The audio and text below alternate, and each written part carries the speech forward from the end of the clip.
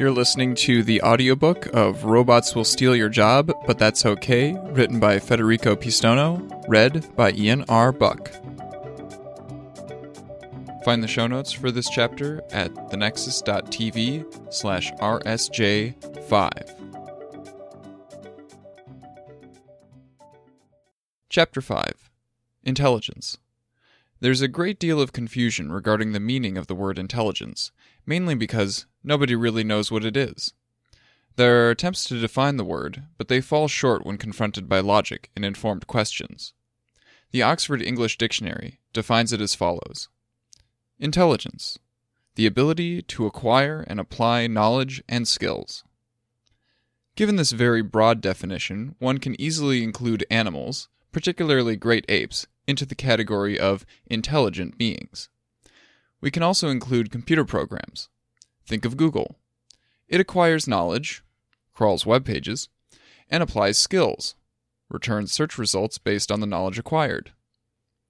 A hint of what it means to be intelligent could emerge from the very etymology of the word, as it comes from Latin intelligentia, or the act of choosing between.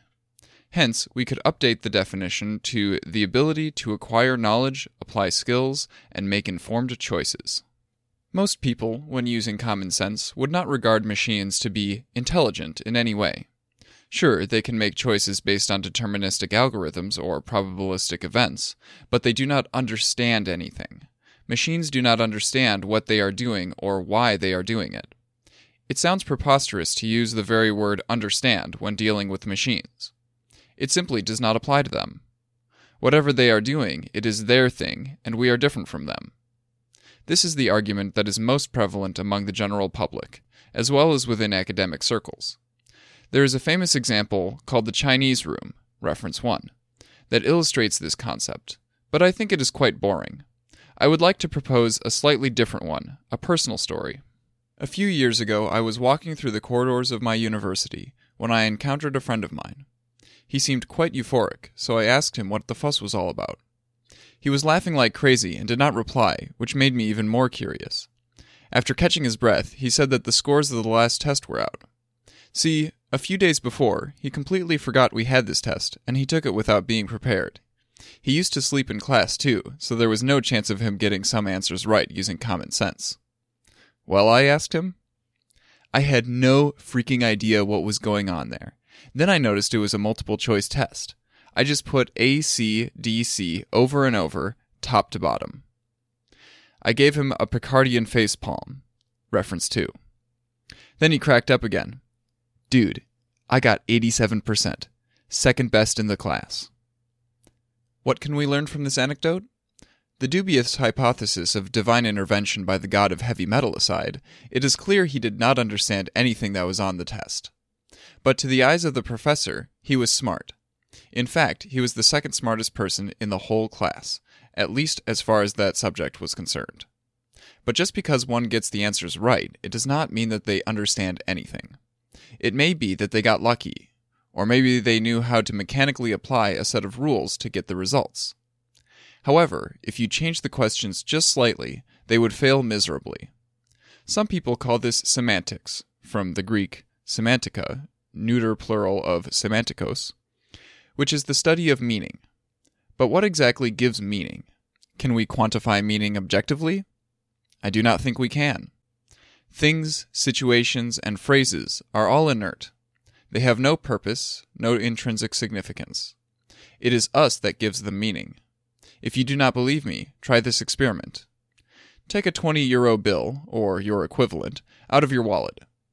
It is just a piece of paper, a thin layer of cellulose with some ink imprinted on it.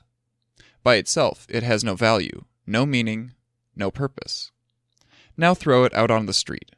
I can tell you, it is not going to sit there for long. That is because we give it meaning. We give it value through a collective agreement. But the paper bill does not really care if it stays there, or if it is picked up. Now let us apply this to computers. They can certainly act intelligent. They can get the correct results, in some cases with much better performances than many humans, even with high-level skills such as language manipulation, puns, and musical compositions. More on this later in the next chapter. But how can we know if they really mean what they say, or if they understand any of it? I think the answer is that we do not know.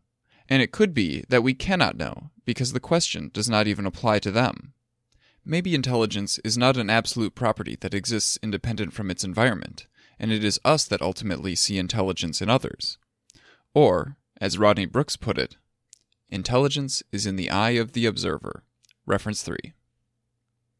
This is certainly a fascinating topic to dig into, and several excellent books have been written about it. Reference 4.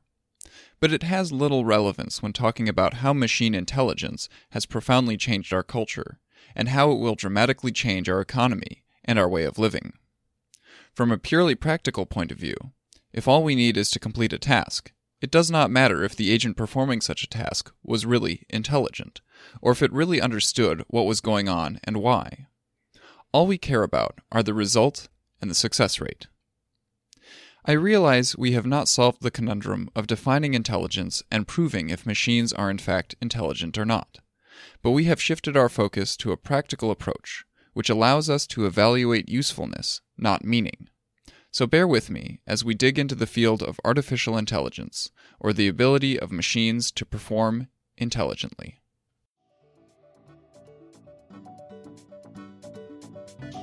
You have been listening to the audiobook of Robots Will Steal Your Job, But That's Okay, written by Federico Pistono, read by Ian R. Buck. This audiobook is a production of The Nexus TV, a network of technology-focused podcasts. Find our other shows at thenexus.tv. This audiobook is released under a Creative Commons Attribution Non-Commercial Share-alike 3.0 unported license, so feel free to use any part of it as long as you link back to the original page. You do not use this for any commercial purposes, and you release your version under the same license. Until next time, have a good one.